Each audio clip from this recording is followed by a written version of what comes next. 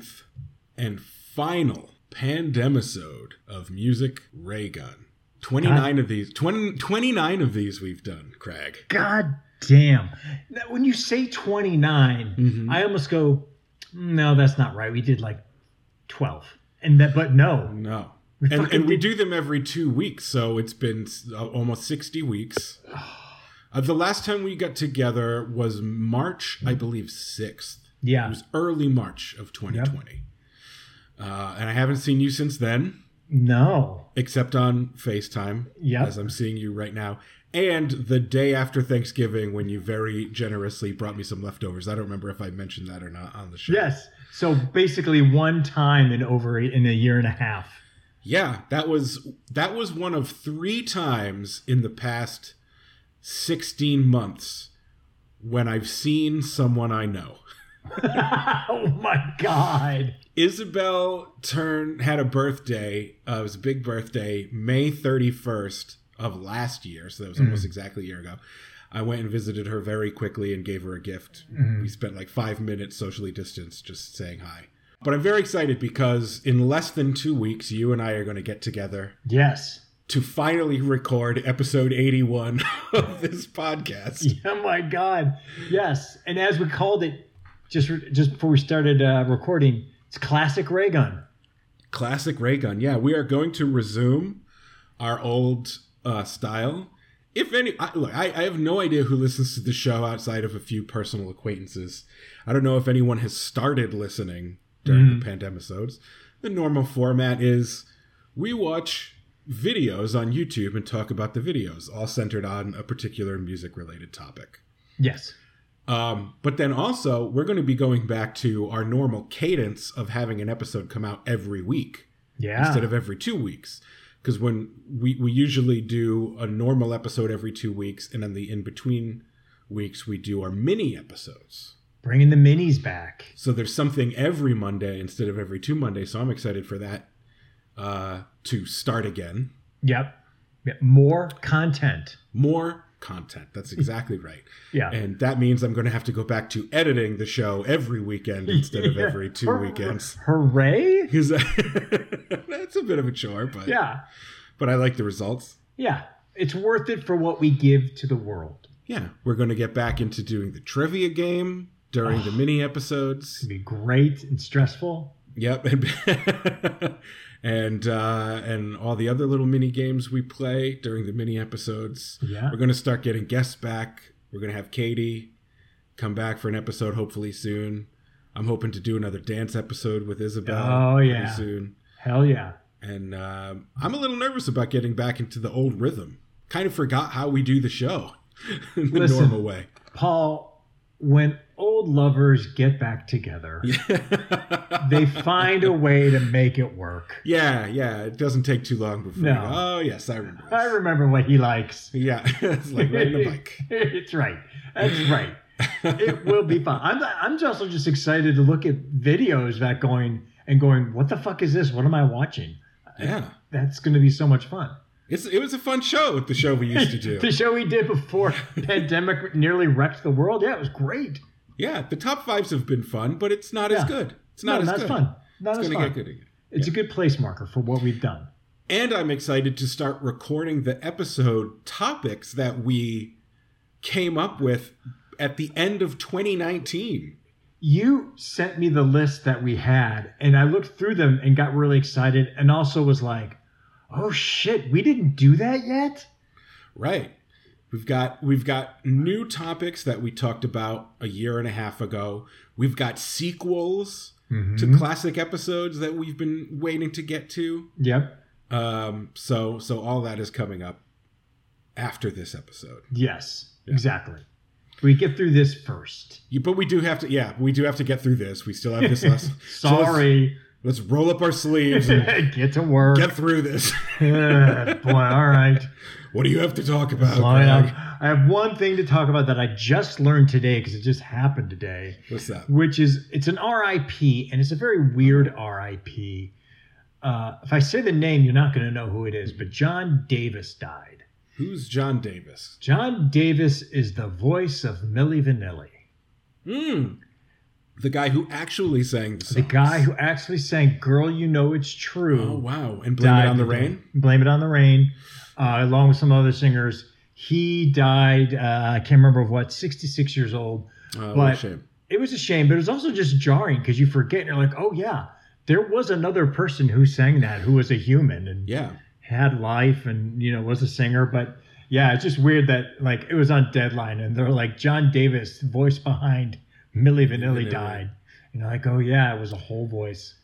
It's funny. I'm surprised he was that young, but I'm realizing that what happened was I remember seeing footage of the real singers like being interviewed after it broke that Milli Vanilli didn't really perform the songs that they were lip syncing, and thinking like, oh, they're like old, they're like old guys or whatever. But I'm realizing now, that was 1990, and I was 7 or 8 years old. And John Davis was probably in his 30s. Oh, I mean, he might have been in his like mid to late 20s. Maybe even. But to me, I was like, look at that old guy. That dude's so old. Oh my God. He's ancient. Yeah. I thought he looked, in my head, he would have been in his 40s or 50s then. But no, it's just the perception of a child. Exactly. Just a dumb kid. Yeah. Yep. But that's sad. That's sad. Because those songs, they're not great songs, but I feel like the songs took too much shrapnel because of the controversy around, the band itself. They did, but we've talked about it. Girl, You Know It's True is a gem. We both love Blame It on the Rain. Blame It on the Rain is it for me. Girl, You Know It's True is whatever, but I think Blame It on the Rain is Blame It on the Rain is killer. Yeah. Well, that's a little strong. It's not like an all-time classic, but it's a good pop song. It's like Born to Run. Yeah. The first time I heard Blame It on the Rain, I was like, is this a cover of a Bob Dylan song? Because it's poetry. It is so good. Bob Dylan wishes he wrote this. Bob Dylan has also been in the news recently. Yeah, it was like his birthday? Yeah, and speaking of age and getting older and me misperceiving ages in the other direction this time, I was talking to my father this weekend. He goes, oh, tomorrow's Bob Dylan's birthday. And I went, yeah, what's he going to be, 70?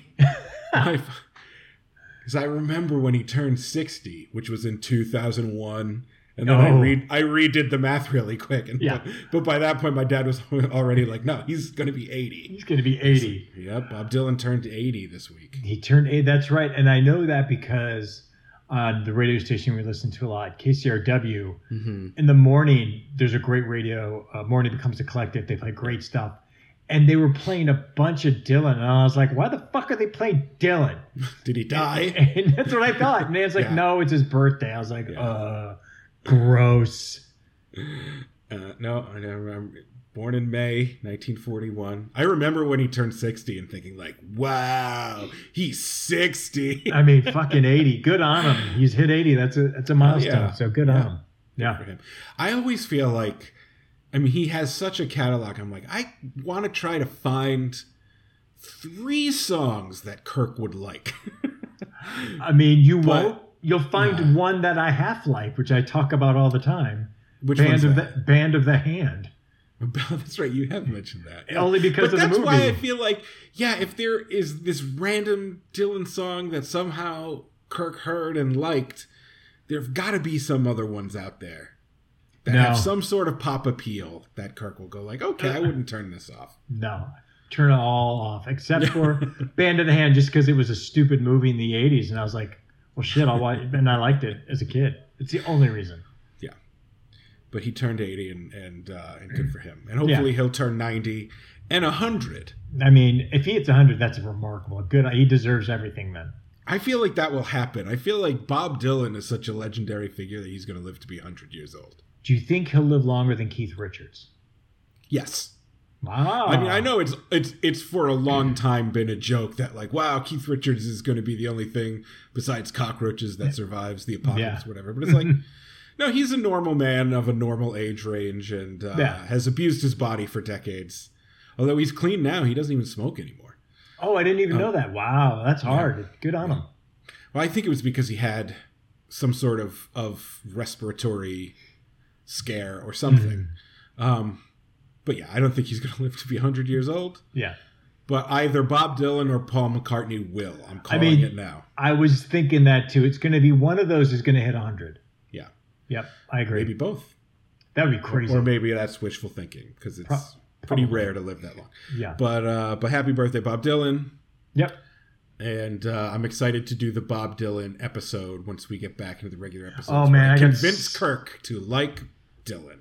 What if we did it and I gave you so many deep cuts? You're like, I don't know this song. The ones that you picked. Yeah. Oh, there are plenty of Bob Dylan songs that I don't know. I haven't heard every Bob Dylan album from front to back. I've heard enough Bob Dylan not to hear any more Bob Dylan. No, I'm not really going to try to. No, it's solidly the kind of music that you don't like. That it's not a real goal of mine. But let's get into our last top 5. Oh man, this was a fun one. It was a topic I chose, but based on the fun fact. Yeah, the Kirk fun your fact. Fun fact that you brought to the last episode. If anyone anyone doesn't remember or didn't listen, what was your fun fact? My fun fact was that Whitney Houston's How Will I Know was originally offered to Janet Jackson first, but she turned it down. Right. Yeah. And so I said, for our last top 5, let's do hit songs that other artists turned down first. Yes, which I love that idea. Yeah. I love it. And I did it. I really am happy with this list. And the only kind of parameters I gave myself was I chose every song I chose. I had to say, okay, I'm glad it worked out this way. And that it wasn't like, oh, they would have been every song I have, I'm like, I'm glad that person did it and not the other person first, because it has staying power. Yeah, I didn't put that on myself. As I look at my 5 now, some of them are that way. There are none where I think, oh, I wish it had gone the other way. But some where I think, ooh, I would be curious to live in the alternate reality where this other artist did this. I wish I could hear what that would have sounded like. Yeah. Just out of curiosity, not because I don't like the song the way it is. I feel like we got to have some overlap on this. Unless you went obscure, unless you went all Paul. The interesting thing about this topic, as I researched it, is it's almost exclusively pop music. Yes. And pop and R&B, because in that subgenre, that's a subgenre where very frequently songwriters write the songs and then shop them around to pop stars to sing. Correct. There's not a lot of this in rock music because rock bands tend to just write and perform their own material. Yeah. So it's mostly pop, and most of what I found was like really modern stuff, like the last 20 years worth. Yes. About 50% of which seem to be songs that Britney Spears passed on. I literally have that as well. Yeah. That is so funny. Britney passed on a lot, and vice versa. Yeah. Some of her songs that she did, other artists passed on. Oh, we might have some overlap then. I have one song from the 80s that was famously shopped around before.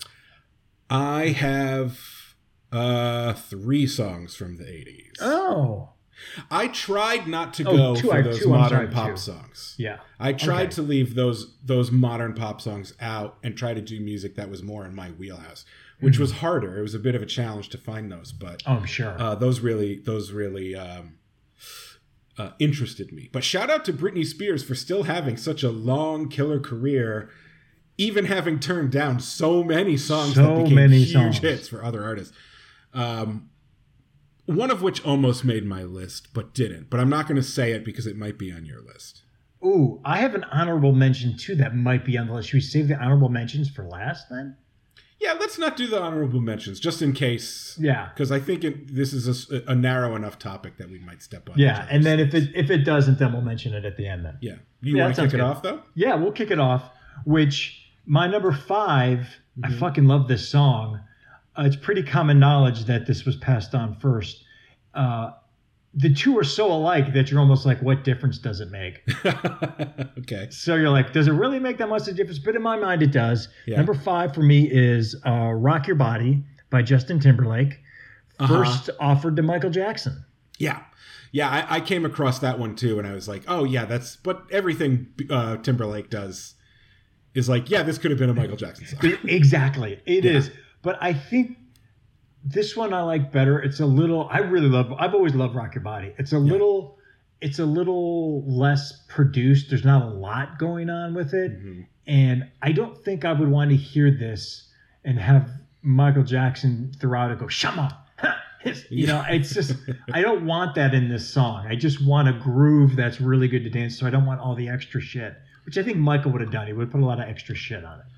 I didn't look into the details of the story of that. Like, when did Rock Your Body come out? Rock Your Body was from his first album, Justified. So I think that's 2000. No, it would be, no, yeah, you're right. 2002, 2003, you're right. Something like that, yeah. Yeah. So was it offered to, was it an older song that was offered to Michael Jackson much earlier, or was it offered to Jackson in the early 2000s? I think it was offered him in the early 2000s because he had that one more album, which I cannot remember the name of, that no one really liked. Yeah, he wasn't making hits by that point, Michael Jackson. So I think if he had recorded it, we wouldn't really know about it that much. Yeah, it was. My guess it was around the time from the album that had You Rock My World, which is not a good song, and Butterflies, which is a great song. But there was that album, Invincible. I think that's the name of the album. I can picture the black and white cover of that album, but dude, I couldn't tell you the name of a Michael Jackson song from this century. Yeah, it was Butterflies was the big one. And the whole big thing was like, ooh, Rodney Jenkins is going to produce him, and you're like, who cares? Yeah, I know this is, to me, Michael Jackson's career ends with, what's the album from 91? Dangerous, yeah. Dangerous, yeah. I mean, it does, because he didn't do anything after that. Well, he did History, which had Scream on it, his duet with Janet, but I don't like that song. So Scream's terrible. Yeah. Yeah. But to me, like, History, which I think is 95, which was his like career retrospective up to that point, is like, that's the end of it for me with Michael. They're like, we're good, Mike. Thank you. Yeah, that's fine. Blood on the dance floor. Okay, whatever. It's okay. Yeah. Keep it. Keep it. Yeah. But so good. I'm glad that Justin took that one. Yeah, me too. Yeah. My number 5 comes from the 70s. I think 1972. It's a Philly soul classic. Ooh. Written by Gamble and Huff, the songwriting duo who basically created the Philly soul sound. Mm-hmm. And the song is "If You Don't Know Me By Now" by Harold Melvin and the Blue Notes. Love that song. One of my dad's favorite songs. Sung by the great Teddy Pendergrass, who was lead singer of that band at the time. But originally offered to, do you know who? No, I only know the cover in the 80s, years later. Simply Red? Which is great. Yeah, I mean, it's fine. It's a pretty straight ahead cover where it's like, this just sounds like the original and we already have the original. Yeah, they just kind of honored it and that was it. Honored. That's a good, good way of putting it. But Gamble and Huff originally offered it to LaBelle. That is fascinating. Yeah.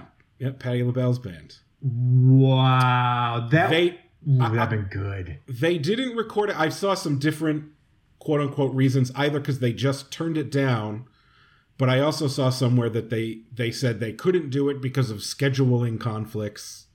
So who knows why they didn't do it, but they originally offered it to LaBelle. LaBelle turned it down.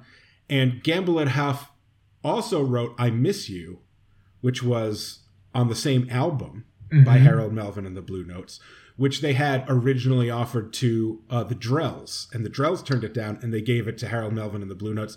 So when LaBelle turned down If You Don't Know Me By Now, they were like, well, let's just give this one to Melvin and the Blue Notes too. Wow. Good on Harold Melvin and the Blue Notes, just picking up the scraps and running with it, man. Yeah. I would have loved to hear Patti LaBelle sing that. That would have been fascinating. Well, she did a lot later in her solo career. It was part of her onstage repertoire. That makes sense. So I'll bet you can find like a YouTube video or something of Patti LaBelle doing it. Yeah, I'm gonna need to check that out because that's fascinating. Yeah. Ooh, that's a good number 5. Yeah. My number 4 is also a great song. One hit wonder. Milkshake by Kellis. That's the one that almost made my list. Yeah. Offered to Britney. offered to Britney. And I can picture her being like, that's a little too naughty for me. It's a little too naughty. And I also remember Kellis, she had a little deeper voice. Mm-hmm. So it was definitely made it a little like raw and nasty, which I like. Yeah, it's not gross, but it is a little, what's the word I'm looking for? Saucy? This also, yeah. And I think Britney, who's had moments of that, I just think, again, it would have been a little more poppy and overproduced than what I wanted. Yeah, I think but the thing is, I can hear the Britney version in my head very easily. For one thing. That's it. That one I cannot. Like, I can picture it. I can hear the verses. I can't hear her do the chorus. I can imagine it. I can imagine That's interesting. Wow. It makes sense to me that it was offered to Britney. I was like, yeah, I can hear this as a Britney song. Yeah. But I would guess that either she thought it was just a little too nasty for her, or coming on the heels, as it would have, of I'm a Slave for You, which is arguably like Britney's sort of naughtiest song. I love that song. Like, I kind of just did that, so maybe let's... Yeah, let me scale back a bit. But around that time, it would have been like Toxic anyway, which is Britney Spears' best song, so... It might have been a good choice for her to pass on Milkshake. I think so. I think it was a smart move. It was one of those good call by all. Good call by all. And I loved that song at the time, too. I used to listen to that a lot. Oh, so good. Yeah, it's a good song. Okay, my number 4 is from the 80s. Written by Liam Sternberg, who was a songwriter who was part of the Akron scene in the 80s. That gave us the Waitresses and Diva. Yes. And he wrote a song called Walk Like an Egyptian. He did? Yes. Which, where I hear that he was an Akron writer, I was like, oh, I can almost picture like the Waitresses kind of doing that. Like, it does fit into that sort of mold. It does. Yeah. The first artist to record the song was Lena Lovitch, but she then quit the music industry before she ever released her version. Mm-hmm. But she wasn't the first artist he offered it to. The first artist he offered Walk Like an Egyptian to was Toni Basil. Oh, that makes so much sense. Doesn't it? Wow. Yeah. Yeah. But I feel like the Toni Basil song would have been... Like, there's something kind of slinky and even not sinister to the Bangles version, because it is essentially a novelty song. Yeah.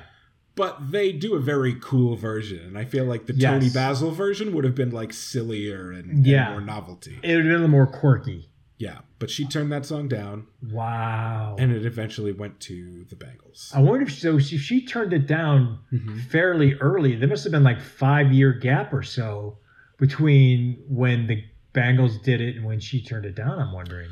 I mean, who knows? The Bangles version came out in 87. Yeah. And Toni Basil was like early 80s and then didn't do that much more after.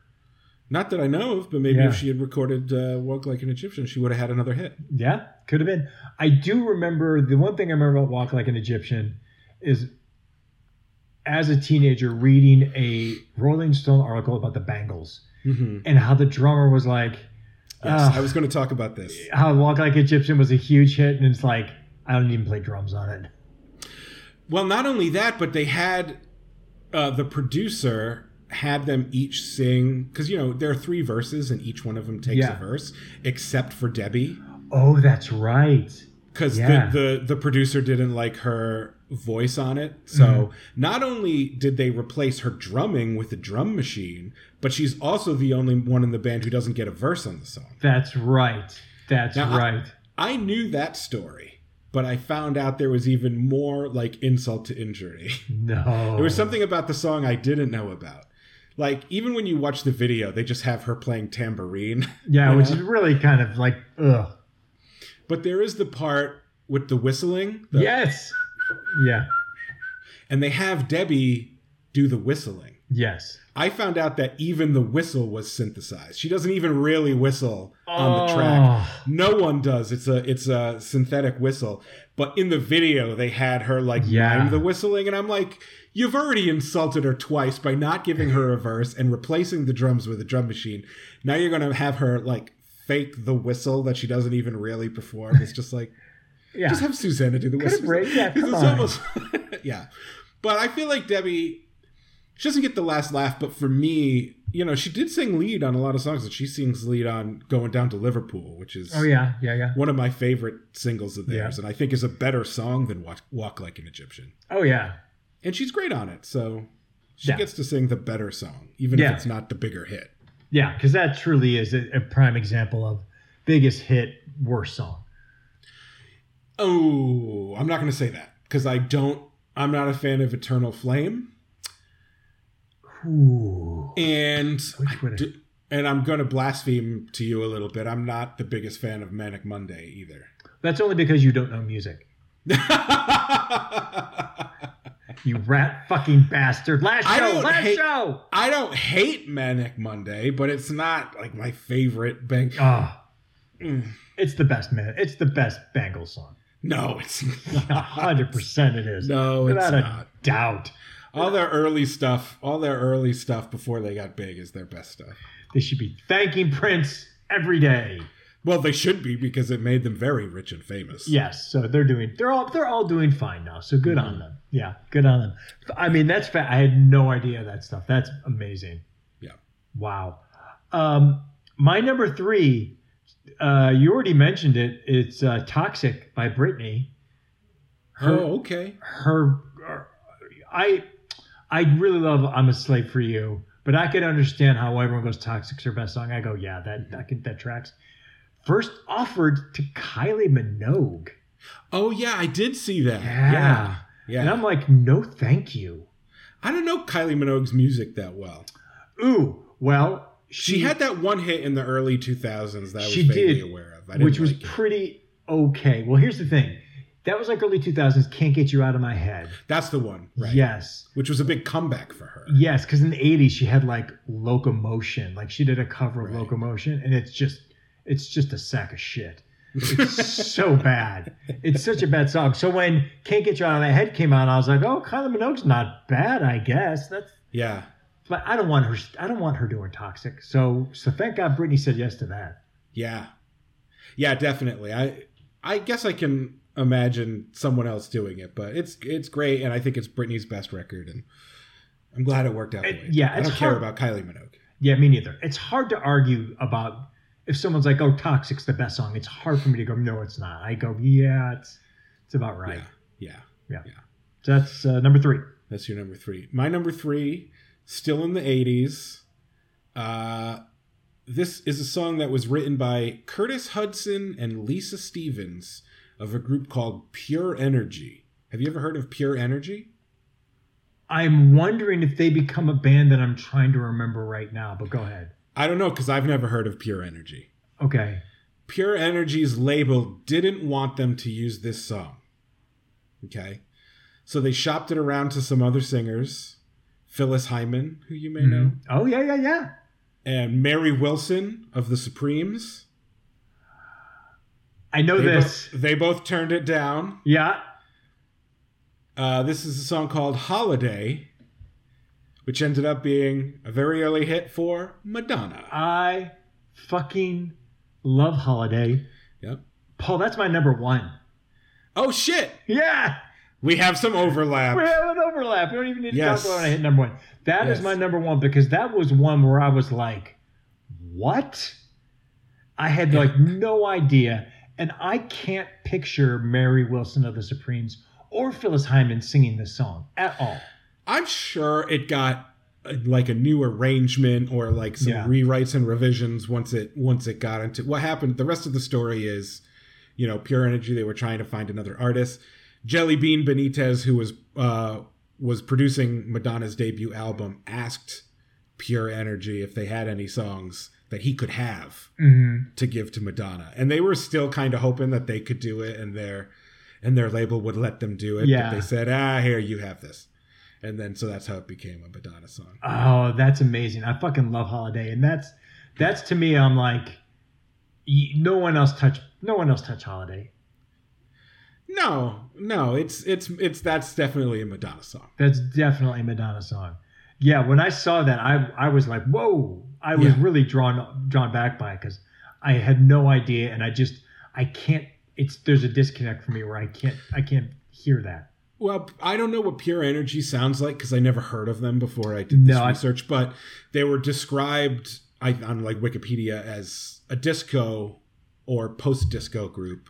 Yeah. You know, Phyllis Hyman was from that late 70s sort of disco era. Mary Wilson goes back even longer than that, which is why I assume the song must have gotten like some sort of new arrangement or refresh when they gave it to Madonna, because it's such a it's so like it kicks off an era of 80s pop.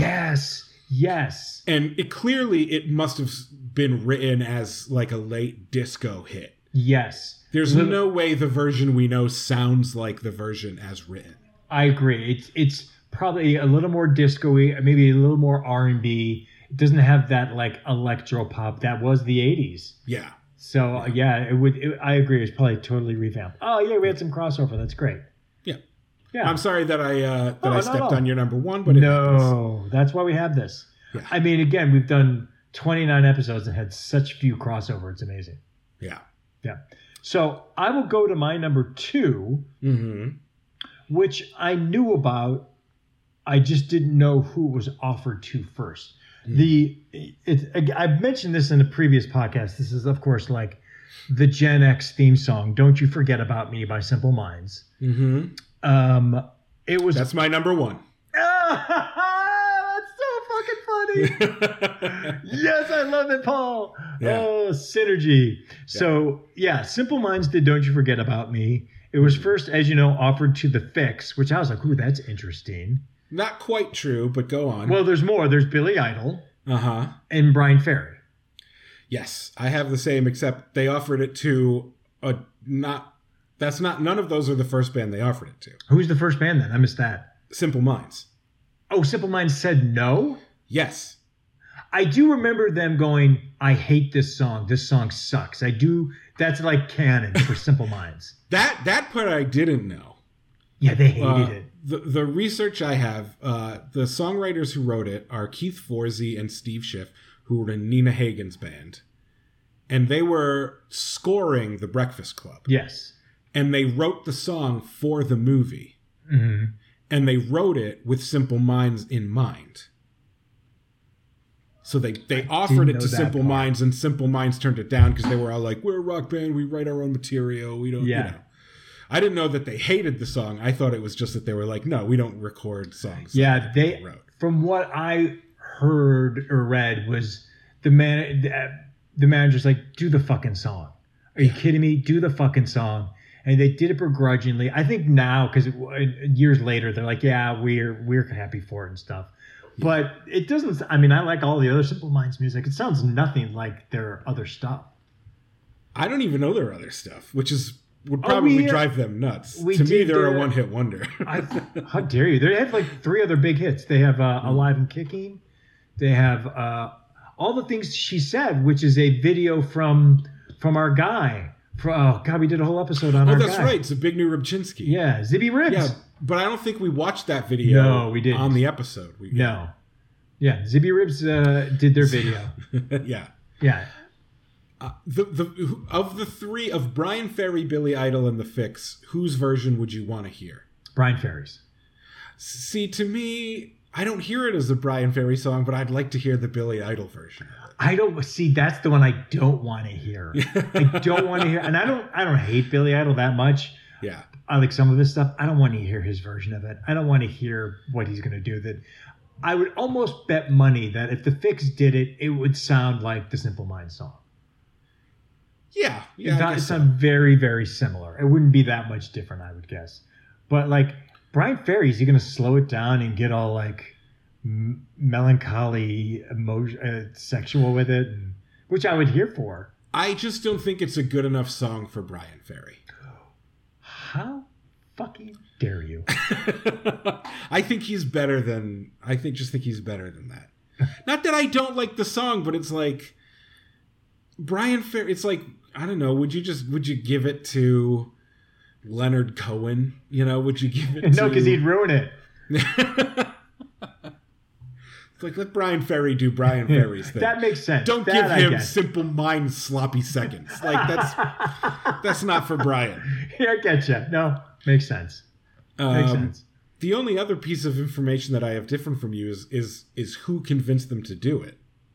Oh, I thought it was his manager. Who convinced him? Jim Kerr's wife, the lead singer of Simple Minds' wife. Do you know who he was married to? Yes, Chrissie Hynde. Chrissie Hynde told him to do it. You might be right on that. And then if that is really true the case, then you go, yeah, Chrissie gets it. Yeah, because if Chrissie Hynde tells you should do something, then do it. Yeah, whether you're married to her or not. Yeah. Double do it if she's your wife. Yeah, Just exactly. listen to Chrissie Hynde. Yeah, listen. And you know what? You're welcome for listening to your wife because you got this whole big career with it. Yeah. And so they recorded it during the sessions for whatever album they were working on at the time. And they figured, like, this is just... this is going to be one of the songs on the soundtrack to some movie that probably no one's ever going to see, and we'll never think about this again. So they just sort of recorded it, and that was it. And now it has come to define a generation. Yes. Which is fascinating. And you know what? They all got paid. I mean, that song's played ad nauseum everywhere. Mm-hmm. Yeah. And it is one of those songs I've yet to get tired of it. Like, if it comes on there. It comes on the radio, I'm like, yeah, I'm going to listen to this. I'm never tired of that song. And I've heard it since I was 14. It's perfect, I think, because you could hear that song, as I did for a long time, having never seen The Breakfast Club and not knowing what the movie is about that it's on the soundtrack to, but still, like, getting the vibe. Yes. You know what I mean? Mm-hmm. Like, you know what it's about even without the context, because it's just so... perfect, which makes sense because it was written for the movie soundtrack. Yeah, exactly. Oh, that is so funny that was your number one. One last fun fact about the song, is the arguably the hookiest and most memorable part of the song was improvised, which is the la la la part. Oh, I vaguely remember hearing that. That is the hooky part. Yeah, it's a great. I wonder since Jim Kerr, since they had such a low opinion of the song, if he was doing that to like make fun of it. I would love that story. I would love if that was the case. He's like, yeah, I'm just going to do the la la la's and you'll keep it in. Yeah. And they're like, okay, great. And they're like, that's what everyone sings along to, that part. Yeah. Ah, that's awesome. I love that song. I love the story of how it almost didn't get done and ended up being, one of the greatest 80s records of all time. Exactly. Okay, so I stepped on your number one. You stepped on my number one. I think I just have to do my number two. That's correct. That'll be it. Which is a rock song from the 70s. Oh. We don't talk about David Bowie a lot. Do you like David Bowie? I love David Bowie. I married a David Bowie fanatic. Oh. Ian's obsessed with David Bowie. We do need to talk about... How come we haven't done a whole David Bowie episode? I don't know. Well, I don't know how many... He doesn't really have a lot of music videos except for the 80s stuff, which is... I mean, what are we going to do? Dancing in the Streets? With it? Well, actually, we absolutely should talk about that video. Yeah, fucking Isn't that the worst video ever? Do that. I mean, there's also, like, this fucking weird video for Blue Jean. Yeah. He's got I'm Afraid of Americans later on. Oh, we need to do a Bowie. Shame on us. Do a Bowie episode. Yeah. But I'm talking about the song Suffragette City by David Bowie. Was turned down by another band. Wow. There's a whole story that I'm going to tell here. Okay, first question, and then I'll let you tell it. So he didn't write Suffragette City? Yes, he did. Okay, tell the story then. Okay, it's 1972, and Mott the Hoople were breaking up. Good. Okay. Meanwhile, David Bowie's a fan of the band, and he offered them Suffragette City, which he had written, but he offered it to them to record. But they said, thank you, but no thank you. We're breaking up. So then David Bowie wrote All the Young Dudes. Love that song. Specifically for Mott the Hoople, and said, you can have this song on the condition that you do not break up. Ah, it's awesome. And they said, they were smart enough to recognize this is a hit, and if we record this song, we're going to have a hit on our hands. So let's not break up. Let's record this song that David Bowie wrote for us. Smart.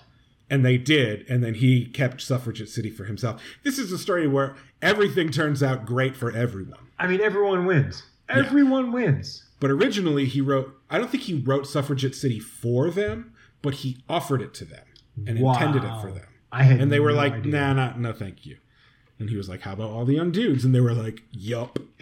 That is interesting because, I mean, I love All the Young Dudes. Yeah. Suffragette City's great. I'm curious what they thought that they were like, it's not worth getting back together to do.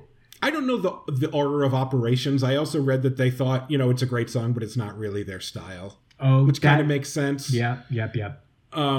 Maybe they gave him both excuses, like A, we don't think it's right for us, and B, we're breaking up. And so what's the point? Yeah, maybe that's all true. Maybe it's not true, but that's the story I read. He originally offered Suffragette City. David Bowie offered it to Mott the Hoople, and they turned it down.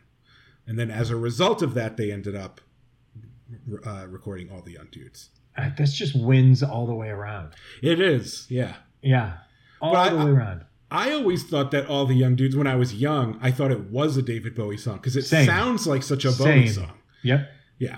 Yep. I only knew much, much, much later that it was Mott the Hoople. And I was like, oh, okay. It sounds like Bowie to me. So again, he wins all over the place, man. Yeah. Yep. Wow. God, that's a good one. Yeah. Did you have an honorable mention?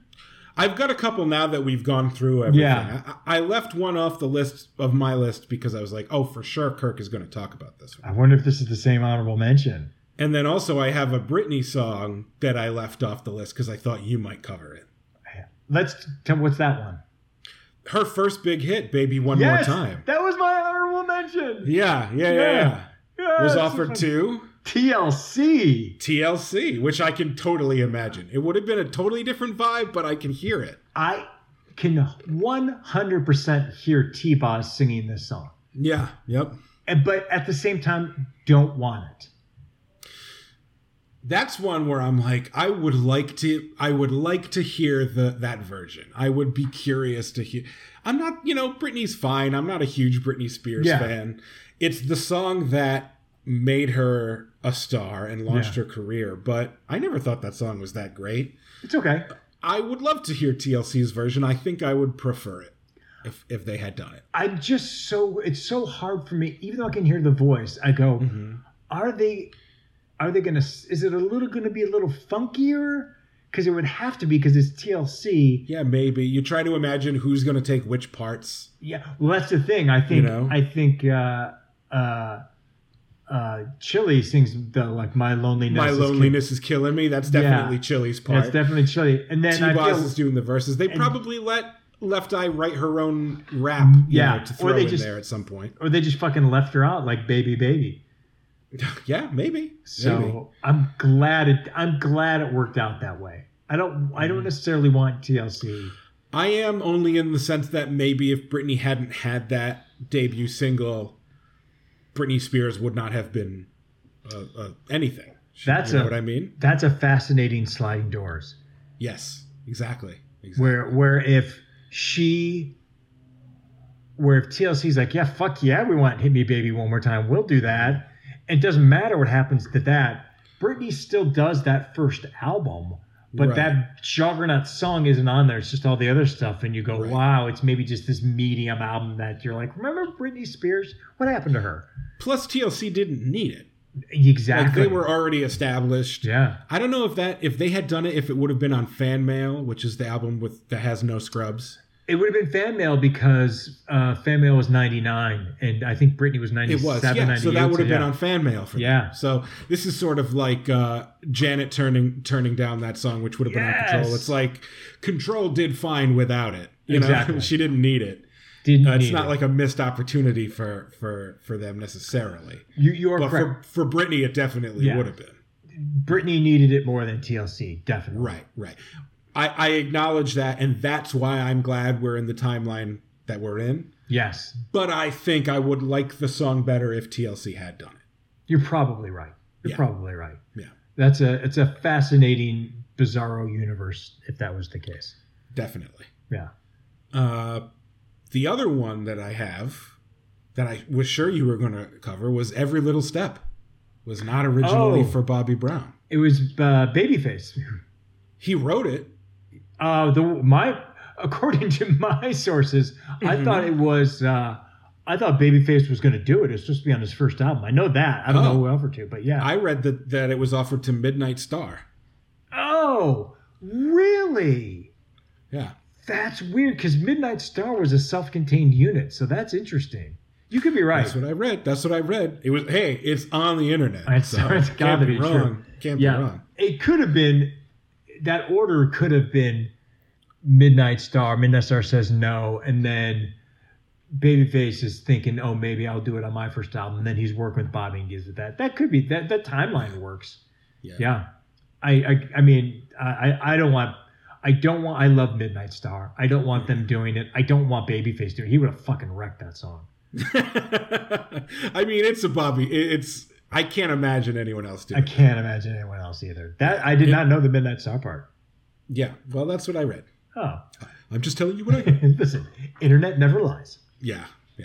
Yep. But this was a fun topic. Oh, yeah, it was good. For sure. This was a good way to close out the 29th episode of Pandemics. 29 episodes. Oh, my God. Podcast unto itself, this run. I mean, there are some podcasts that don't have 29 episodes and just stop. No, I know. But I'm excited to get back into the swing. It's going to be great. Excited to hang out with you again in person. Do our old... Go back to watching videos and doing music trivia. It's gonna be good. Competing for some peanut M&Ms. Yes, I don't remember if I said it if we recorded it when I talked about this, but we were making a lot of hay early on about how I had bought this one pack of peanut M&Ms. Yes. And I was just gonna keep this peanut M&Ms until one of us won it. But I did eventually have to eat the peanut M&Ms because they had expired. I mean, and I was like, I'm not gonna give Kirk stale M&Ms as a prize. Yes. Well, I mean, as you know, with my peanut M&Ms obsession, had it been me, I wouldn't even waited. I was like, oh, it's gone.